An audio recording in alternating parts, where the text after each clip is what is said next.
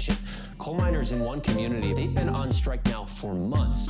Working as long as 12 hours a day, 7 days a week, in some of the most dangerous conditions.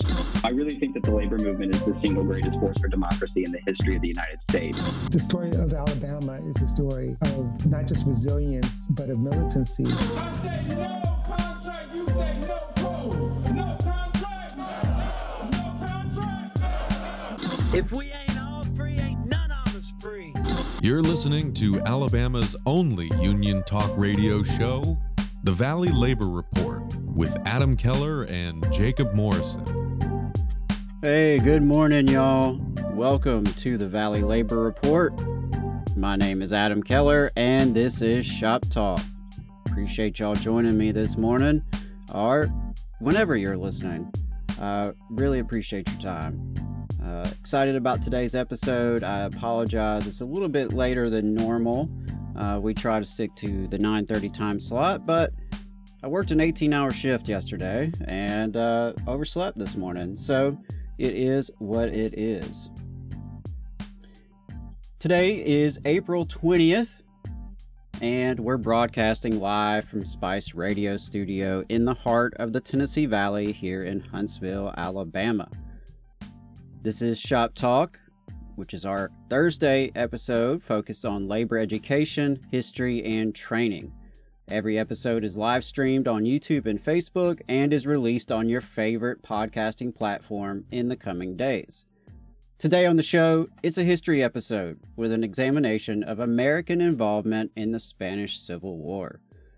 This is a favorite topic of mine, so I wanted to bust this out. We've done some training last week on Shop Talk, so I wanted to switch gears back to history, and this is one of my favorite subjects in history.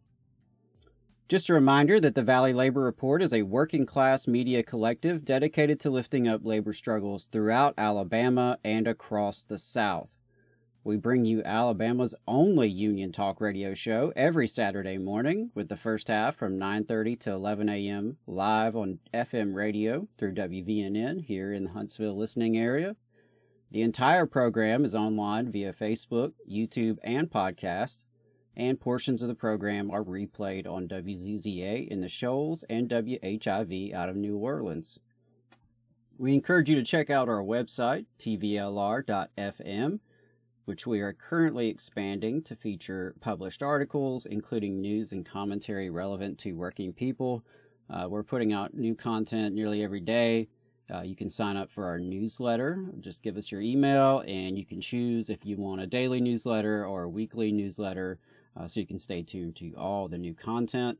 And while you're on the website, go over to tvlr.fm/store. You can check out our merch. We have some really cool shirts that are supposed to be coming in here in the next couple weeks, so you definitely want to get your hands on one of those. And finally, we rely on donations and sponsorships to put out all of this free content.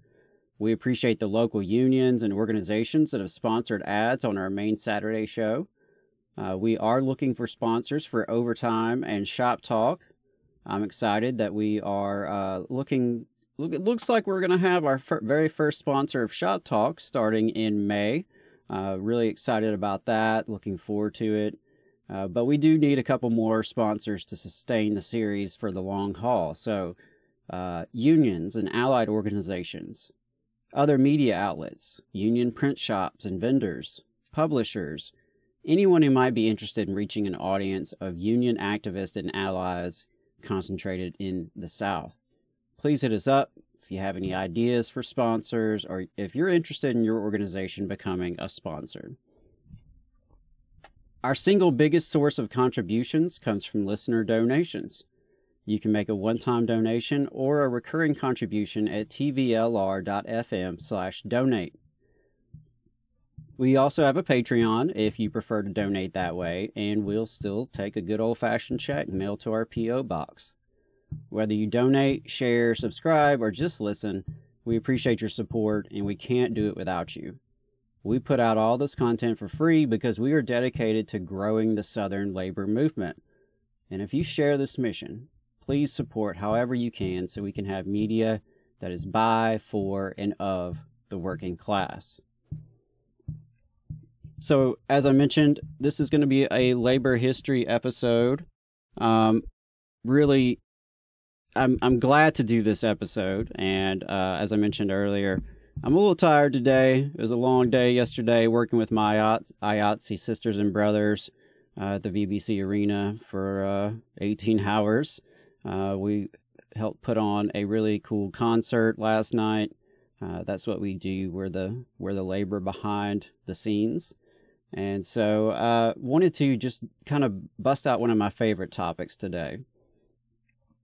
We've done some history already on the series. I opened with a look at Walker County teacher strike in 1979. We had on the great historian Max Frazier, who's an assistant professor over at the University of Miami. And I have some really cool guests planned over the next few weeks to really ramp up some of the history discussions that we're having on Shop Talk. And we're also doing training. As I mentioned last week, we looked at the legal rights of union members. We've also examined ways to get involved as a new member. And we're going to have more and more of those training topics as well. So definitely keep your suggestions coming. If you have any ideas, what would you like to learn more about as a union member or an activist? What kind of training and professional development kind of content would you be interested in? So with all that out of the way, I want to move into our conversation about the American involvement in the Spanish Civil War. And the Spanish Civil War is one of those topics that, a lot of folks aren't familiar with. People who are highly political and have some sense of history probably are pretty familiar with it because of the ideological nature of the conflict. And, so I'm wearing my International Brigade shirt today, as you can see. I actually that's my only tattoo is the International Brigade emblem. So obviously this is kind of a passion for me. And I hope that you will walk away learning a little something about this conflict, and in particular, the United States' involvement in the conflict, and really why that's relevant to working class people.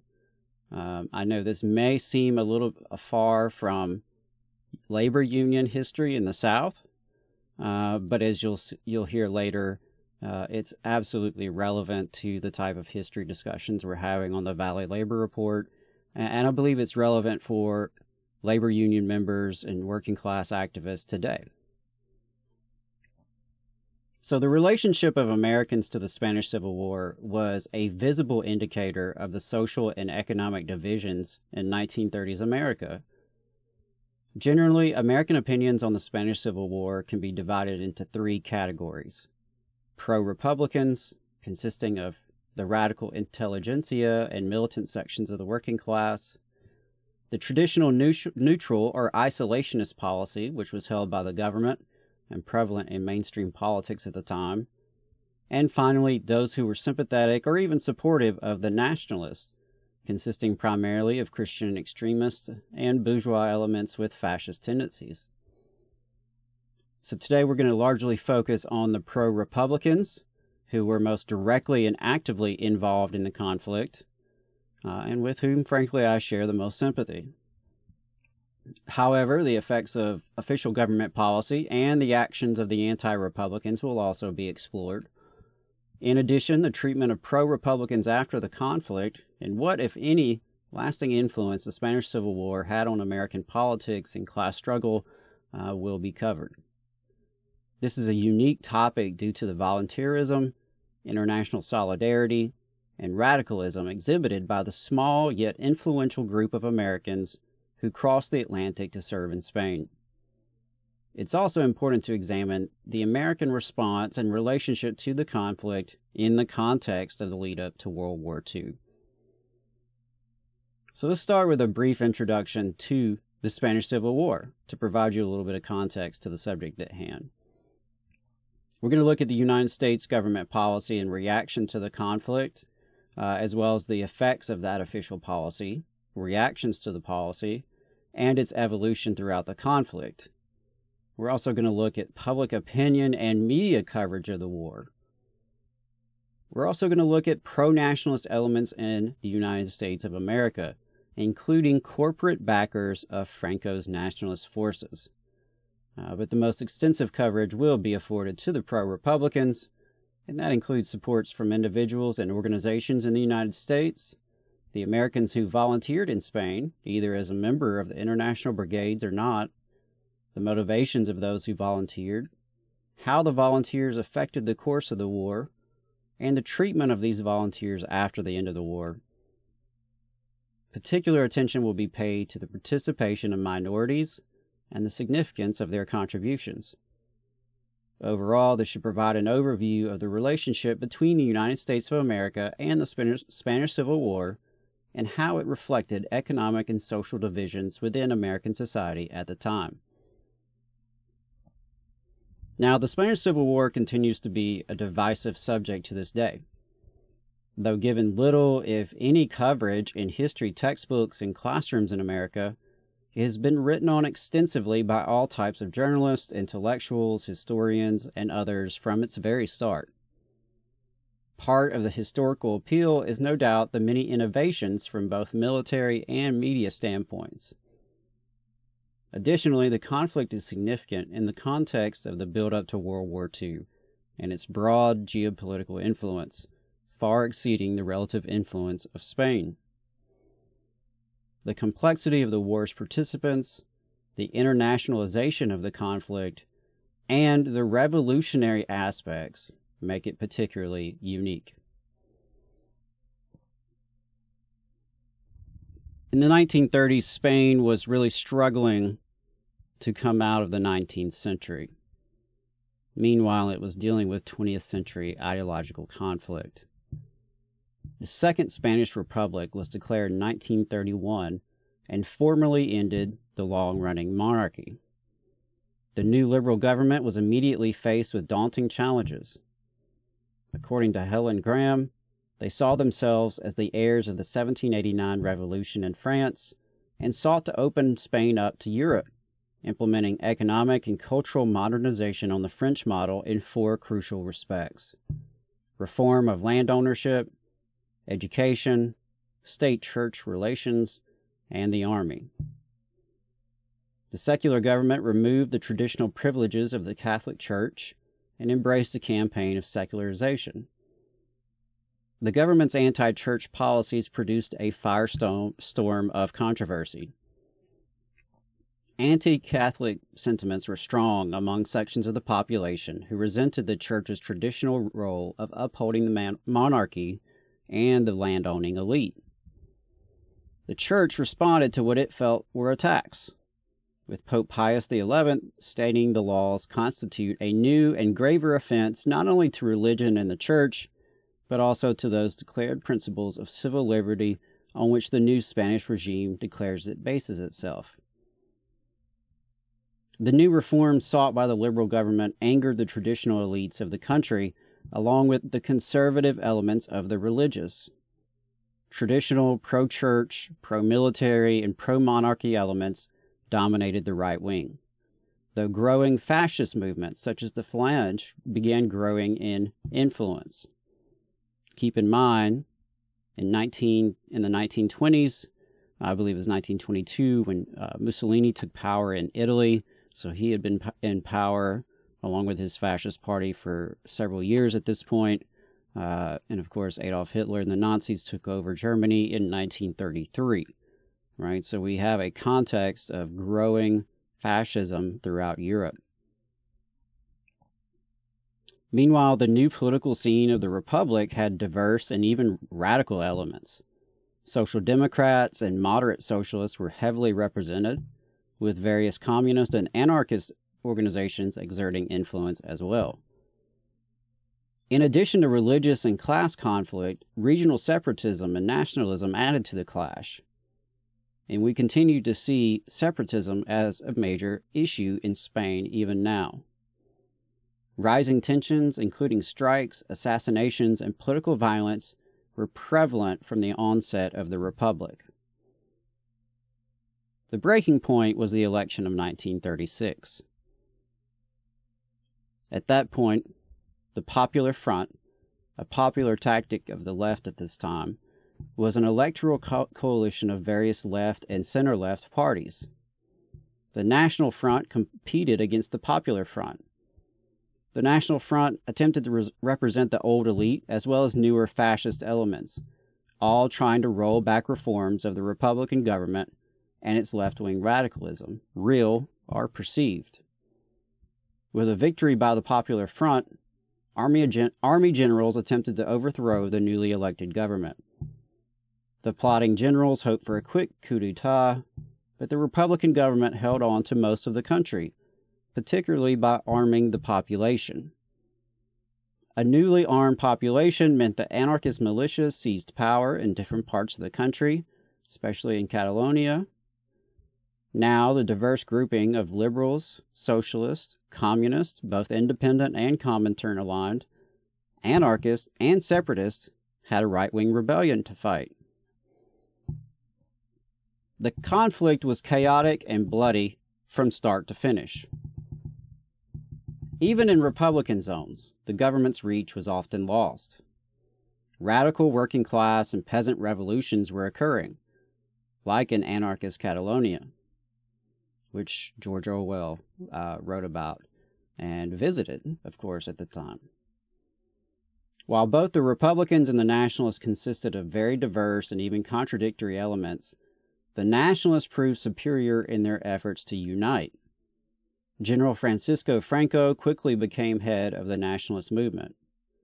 Meanwhile, Republican forces often lacked coordination and were subject to infighting. The Communist Party of Spain, the PCE, backed by Stalin's Comintern, attempted to solidify control of the Republican movement. As a result, the PCE targeted anarchists in the POUM, who were anti-Stalinist communists affiliated with Trotsky. The Republican infighting reached a new height during the Barcelona May Days, when the PCE engaged in open battle with anarchists and the POUM. International support for the two loosely defined sides in the Civil War became a pivotal issue. The Republican government was assisted by the Soviet Union and Mexico, while the Nationalists were aided by Germany, Italy, and Portugal. The Republic also had the help of the International Brigades, which was created by the Comintern in order to recruit foreign volunteers to fight for the Spanish Republic. Despite desperate appeals, the Spanish government was unable to win over the West. The Western democracies were reluctant to risk provoking an expanded war. In addition, the thought of aiding radical revolutionaries was no doubt troublesome among the halls of power. According to Graham, the British had been suspicious of the Republic's reforming nature since its creation in 1931. After all, the memory of 1917 and the wave of revolution that emanated from Russia was still fresh. Britain continued a policy of appeasement and did not want to provoke the rising fascist powers. France, surrounded by Italy and Germany, could not risk upsetting the British. While the West was committed to quote-unquote non-intervention and refusing to sell arms, the fascist powers did not hesitate to aid the nationalist forces. While Portugal, Germany, and Italy had all ostensibly agreed to the non-intervention pact, it was merely an empty gesture that they hoped would appease the West. The Soviet Union was still attempting to align with Western democracies, particularly France, to bolster their security against the fascist threat. However, the Soviets would argue that blatant violation of non-intervention by the fascist powers essentially forced Stalin's hand. As David T. Cattell writes, he kept within the provision of international law which allowed for the supplying of arms to the legitimate government in a civil war, though in doing so he violated the non-intervention pact. With allies in Portugal, Italy, and Germany, Franco had the benefit of superior military aid, as well as the assistance of Italian and German air forces, along with tens of thousands of troops. Indeed, these three nations had more reason and capacity to intervene than the Soviet Union. In the grand strategy of Italy and Germany for the conquest of Europe, Spain played an important role as a training ground, as a base, and as a pincer against France. Again, that's from Cattell. The significant advantage in foreign aid, along with Republican infighting, helped secure a victory for the nationalist forces. The brutal civil war produced an estimated 500,000 deaths, massive displacement of the population, and atrocities committed.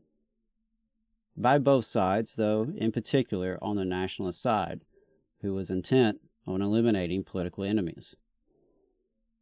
Nationalist victory led to the establishment of General Franco's dictatorship, which persecuted pro-Republicans throughout its decades-long rule. Now, what about the U.S.? What role did the United States play here, now that we've talked a little bit about what the Spanish Civil War was? When the war erupted in 1936, President Franklin Roosevelt championed neutrality and asked for a, quote, moral embargo. The Neutrality Act of 1937 made the embargo legal, applying official neutrality to civil wars. The law also prohibited travel to war zones, clearly intended to put a stop to Americans traveling to Spain. The United States government took similar actions previously when Italy invaded Ethiopia, and there were some African Americans considering volunteering in the conflict. According to Robin D.G. Kelly, potential volunteers were warned that they would be in violation of a federal statute of 1818 governing the enlistment of U.S. citizens in a foreign army. Isolationism and non-intervention were dominant in mainstream American politics during the 1930s. Congress passed a series of neutrality acts during the years preceding World War II. It's particularly noteworthy that in the official policy of neutrality, both sides were considered equal, regardless if they were the aggressor or the victim. There were different views within the government, however. Roosevelt himself exhibited this with his quarantine speech given in 1937. This speech is significant because it recognized the military aggression of the fascist powers, and that this expansion would ultimately threaten the United States. Roosevelt declared that peace-loving nations must make a concerted effort in opposition to those violations of treaties and those ignorings of humane instincts which today are creating a state of international anarchy and instability from which there is no escape through mere isolation or neutrality. While stopping short of direct confrontation, the speech did at least acknowledge the threat. However, this acknowledgement did little to affect the government's policy, and the embargo continued for the duration of the conflict. As noted earlier, supplying arms to a legitimate government during a civil war was completely legal under international law. It was the campaign of appeasement, non-intervention, and in America, isolationism, that in effect put aggressor and victim on equal terms. It had the practical effect of preventing Western aid to the legitimate Republican government, while the fascist governments actively aided and participated in the right-wing rebellion. The United States ambassador to Spain at the time, Claude G. Bowers, was very clear on this position. Quote, "The non-intervention committee was a shameless sham, cynically dishonest in that Germany and Italy were constantly sending soldiers, planes, tanks, artillery, and ammunition into Spain without an interference or real protest from the signatures of the pact." Opinion was bitterly divided amongst politicians and the public on the issue. Many pro-Republicans felt, and anti-fascists felt, that the neutrality of the United States and the West served the interests of the nationalists and their foreign backers, not the cause of peace. When it became clear that the American government intended to pass the embargo, The Nation declared in its editorial at the time that the United States would in effect be taking sides in the Spanish conflict and taking the side of the Spanish militarists, Hitler and Mussolini, against the government chosen by the Spanish people. while the right saw the Soviet Union behind the Republic, it's likely that they were in fact partially responsible for the Republican reliance on Soviet aid. As Antony Beevor notes, appeasement and the Western boycott of the Republic greatly strengthened the power of the Comintern, which was able to present itself as the only effective force to combat fascism. Western governments were apprehensive of the radicalism in Spain. After all, revolution was taking place in various parts of the country. Churches being burned, factories being seized, and land being redistributed must have been frightening for those demanding the status quo. However, the policy of appeasement made it clear that only the radicals and the Soviet Union were willing to stand up for the Republicans, perhaps making their fears self-fulfilling. Debate continues to this day over what actions the United States and the other Western democracies could have or should have taken in Spain. According to Ambassador Bowers, the president had said we had made a mistake, and one must wonder if things could have been different. American public opinion was divided over the conflict. The international involvement in the war served to increase media coverage and public concern, as did the ideological nature of the war. On one side, it was seen as a battle between traditional Christian culture and atheistic radicals and Bolsheviks. On the other side, the war was seen as a fight between democracy and fascism. Meanwhile, public officials clung to official neutrality. Journalists and intellectuals flocked to Spain to cover the conflict, including such famous writers as Ernest Hemingway and George Orwell. Additionally, the growing use of radio, film, and photography meant the Spanish Civil War significantly changed media coverage. News of Americans in Spain fanned interest in the war, particularly in radical circles, and more Americans began to consider the possibility of enlisting in the Loyalist Army. While new and changing trends in journalism and media transformed how the public became aware of the events and reacted to them, the journalists were themselves transformed by the experience. Paul Preston notes that there is a link between many of the writers and journalists who came to Spain and the thousands of men and women from all around the world who flocked to join the international brigades. To be sure, not every reporter who went to Spain was a radical Republican sympathizer, or even particularly political. However, as a result of what they saw, even some of those who arrived without commitment came to embrace the cause of the beleaguered republic. As stated previously, attitudes towards the Spanish Civil War would be tied largely to economic and social divisions. According to F.J. Taylor, Gallup reports revealed that 76% of Americans held favorable opinions of the Loyalists. Religion was an important factor in which side received someone's sympathies. The Catholic Church leadership in America was very pro-nationalist and opposed any aid to the Republic. Polling conducted by the American Institute of Public Opinion revealed that 4 out of 10 Catholics sympathized with Franco and the Nationalists. While the number is certainly higher than average, it's noteworthy that despite the pro-nationalist views of church leadership and hierarchy, less than half of Catholics agreed. Certainly, factors such as union membership, immigration background, and class interest were influential within the opinions of the American Catholic population. The Catholic leadership was not the only faction in the United States that was sympathetic to the Nationalists. Certain capitalist elements refused to trade with the Republican government, while others actively aided the Nationalist side. With oil, vehicles, and other products not classified as military products under the Neutrality Act, certain corporations took advantage of the situation. One example is the Texas Oil Company, now known as Texaco, which did business with the Spanish Nationalists. The Texas Oil Company delivered nearly 2 million tons of oil on long-term credit and without guarantees between 1936 and 1939. In addition to oil, the Nationalists were provided 12,000 trucks from Ford, Studebaker, and General Motors, along with 40,000 bombs from DuPont sent via Germany. In 1945, the Undersecretary at the Spanish Foreign Ministry, Jose Maria de Zuniga, admitted that without American petroleum and American trucks and American credit, we could have never won the Civil War. In addition to actual material aid from these corporate interests, the Nationalists received further help from the policy of neutrality of the American government and its practical impact. Further, some leading figures of America First isolationism, such as Charles Lindbergh and Henry Ford, were notorious for their pro-fascist views and contact with the fascist governments.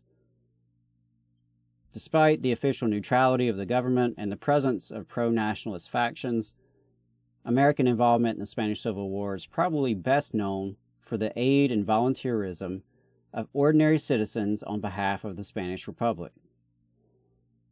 Both men and women from a variety of ethnicities and beliefs worked to prevent the spread of fascism. Some traveled all the way to Spain, some never returned. Whether they signed up for the Abraham Lincoln Brigades or were back home fundraising, pro-Republican Americans showed an especially strong sense of internationalism and solidarity. Activists and volunteers connected to the Republican movement had diverse motivations and ideologies. There's been some effort, especially by the right, to portray those who were involved as Stalinists taking orders straight from the Comintern. While there is no dispute that Stalin, the Soviet Union, and Comintern-aligned parties and organizations were heavily involved and active, the activists themselves cannot be pigeonholed. As Rosenstone noted, it is necessary to bury some of the shibboleths of Cold War years and to remember that dissidence in the United States occurs in response to perceptions of reality on this side of the Atlantic, and not because of the wishes of men in the Soviet Union. Just like the Spanish Republicans themselves, Americans who opposed the spread of fascism were not homogeneous. Typically, they hailed from militant sections of the working class or the radical intelligentsia. Most had some experience in the political left and in working class organizations and unions, whether it was the Communist Party, CPUSA, that was aligned with Moscow, or the traditionally anarchist union, the Industrial Workers of the World, IWW.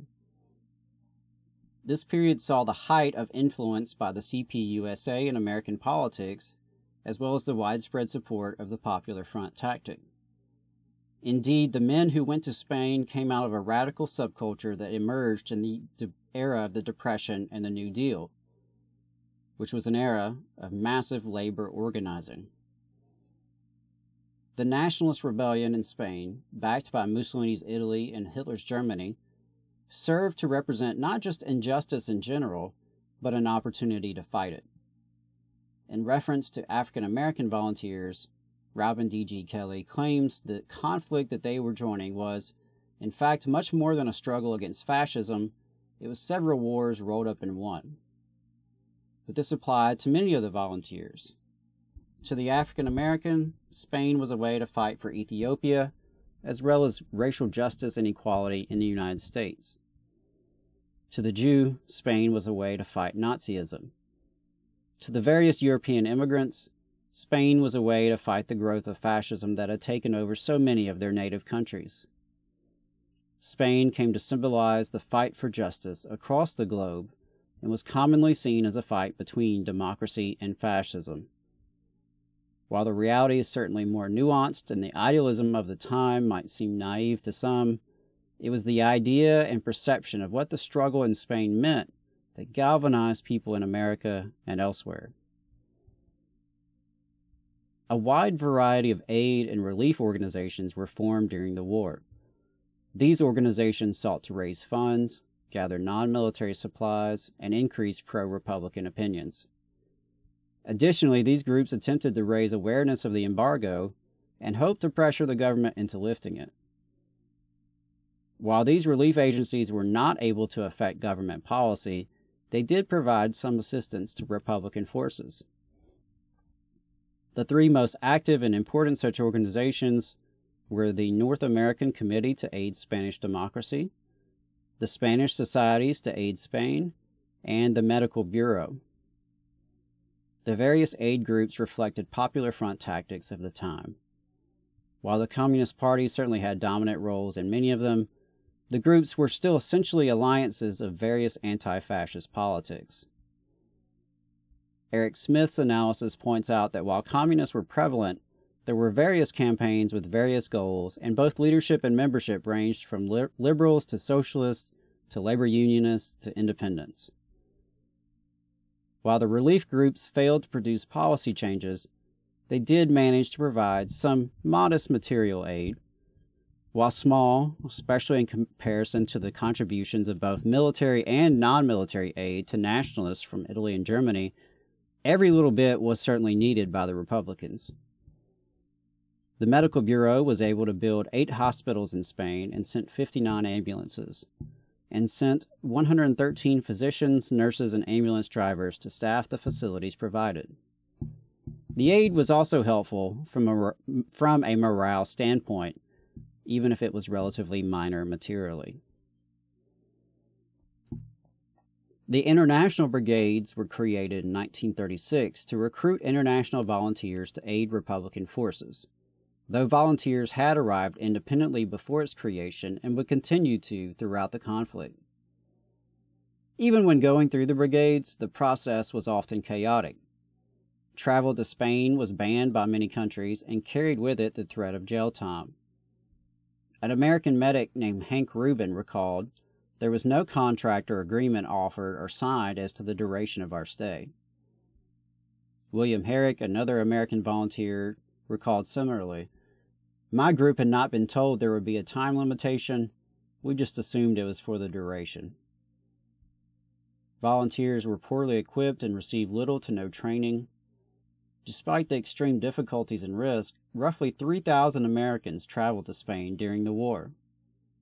The 2,800 that joined the International Brigades became known collectively as the Abraham Lincoln Battalion or Brigade, though Americans served in other units as well as had separate units of their own, such as the John Brown Anti-Aircraft Battery.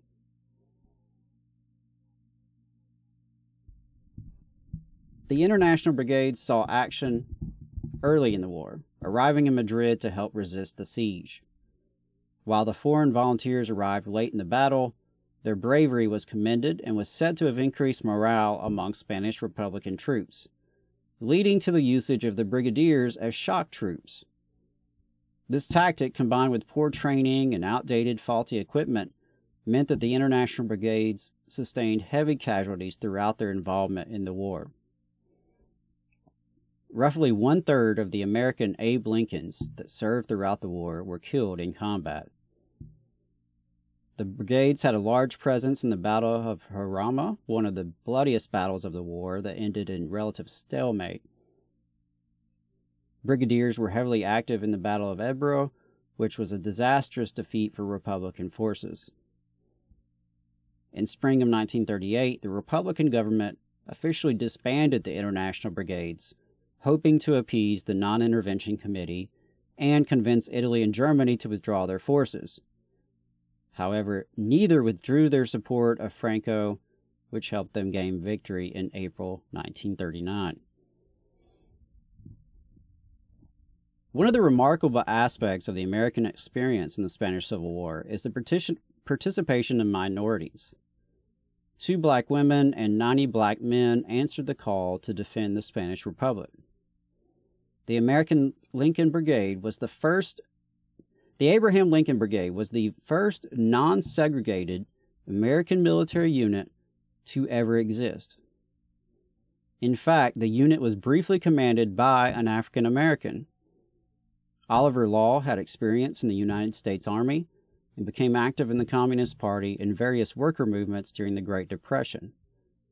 Due to previous experience as well as his performance in battle, Law was given command until he was killed in battle. More than 60 women traveled to Spain, and roughly 1/3 of the Abraham Lincoln Brigade were Jewish. African Americans experienced in Spain radically different racial treatment than they were used to in the United States.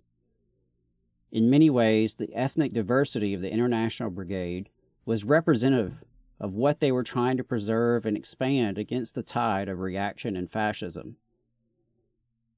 While there was progress in terms of race, the brigades were still fairly conservative when it came to gender. Many veterans of the brigade continued fighting what they saw as the spread of fascism over democracy. Some returned to activism and radicalism upon returning home. Many served in World War II, once again facing Germans and Italians. However, veterans of the Spanish Civil War faced discrimination in the American Armed Forces, often denied promotion or assigned to unimportant, non-combat jobs. Ironically, these surviving veterans were some of the most experienced in the new type of warfare and had seen up front the might of the Axis military machine. American participants in this conflict, however, were considered quote-unquote premature anti-fascist, something that perplexed veteran Bernard Knox. How, I wondered, could anyone be premature anti-fascist? Could there be anything such as a premature antidote to a poison, a premature septic, a premature antitoxin, a premature anti-racist? If you were not premature, what sort of anti-fascist were you supposed to be? This discrimination would only foreshadow the McCarthy era and the Red Scare of the Cold War, when Abraham Lincoln veterans would be targeted. Despite being heavily targeted, they attempted to keep the memory alive via the Veterans of the Abraham Lincoln Brigade, which is still active today and runs the official archives of the brigade. There were splits among the Lincolns shortly after returning home from Spain. In 1939, the Non-Aggression Pact between the Soviet Union and Nazi Germany was signed. Many of the veterans supported the Communist Party's line on the agreement and sought to keep the United States out of the new war in Europe. Some noted that Stalin and the Soviets sought alliance with the Western democracies for years against the fascist powers, only to be abandoned time after time, as happened with France. However, the pact was unpopular among many leftists and alienated some of the Lincolns. Memories of the Moscow trials, the purges, and the repression and violence against anarchists, socialists, and other communists in Spain no doubt lowered the credibility of Stalinist groups. However, as noted above, the veterans were supportive of the war effort once World War II expanded, with the United States and Soviet Union coming together as allies. The legacy of the volunteers is mixed. Some see them as idealists. Others see them as Soviet pawns. Still others see the American volunteers as being ahead of their time in the fight against fascism. The selfless sacrifices of these ordinary men and women continue to be inspirational, particularly to young radicals around the world. In the current era of the Patriot Act, counterterrorism, and the National Security Agency, one has to wonder if an organization resembling the International Brigades could ever exist again. We now know that the Franco regime was not explicitly fascist in the Italian sense, and certainly not National Socialist in the German sense. But its brutal suppression of dissent and civil liberties terrorized Spain for decades.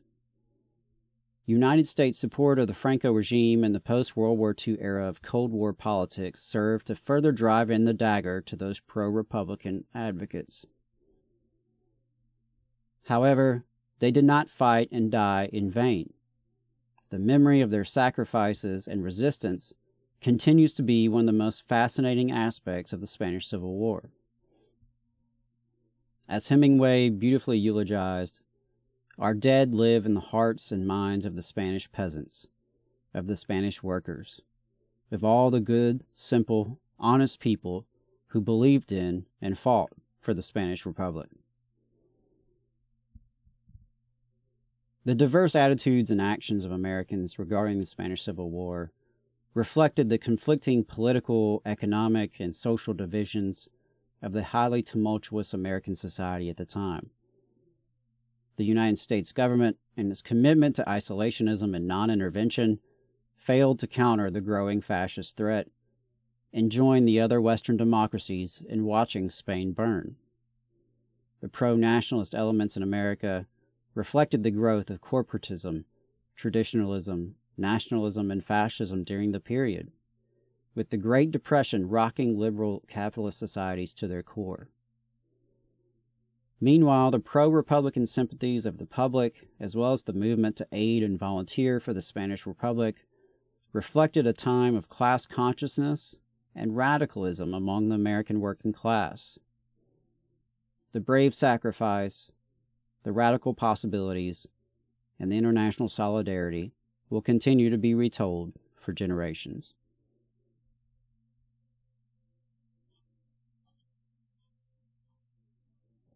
So as we wrap things up this morning, I did want to point out that there are veterans of the Abraham Lincoln Brigade from Alabama. In fact, if you go to the official archives, the American Lincoln Brigade Archives, which is still run by the Veterans Organization. Unfortunately, there are no longer any living veterans of the Abraham Lincoln Brigade. I believe the last one passed away in 2016. But you can still see the legacy of their work, and I encourage you to check out the website, alba-valb.org. That's the official archives. And you can actually search up records and find folks from your home state.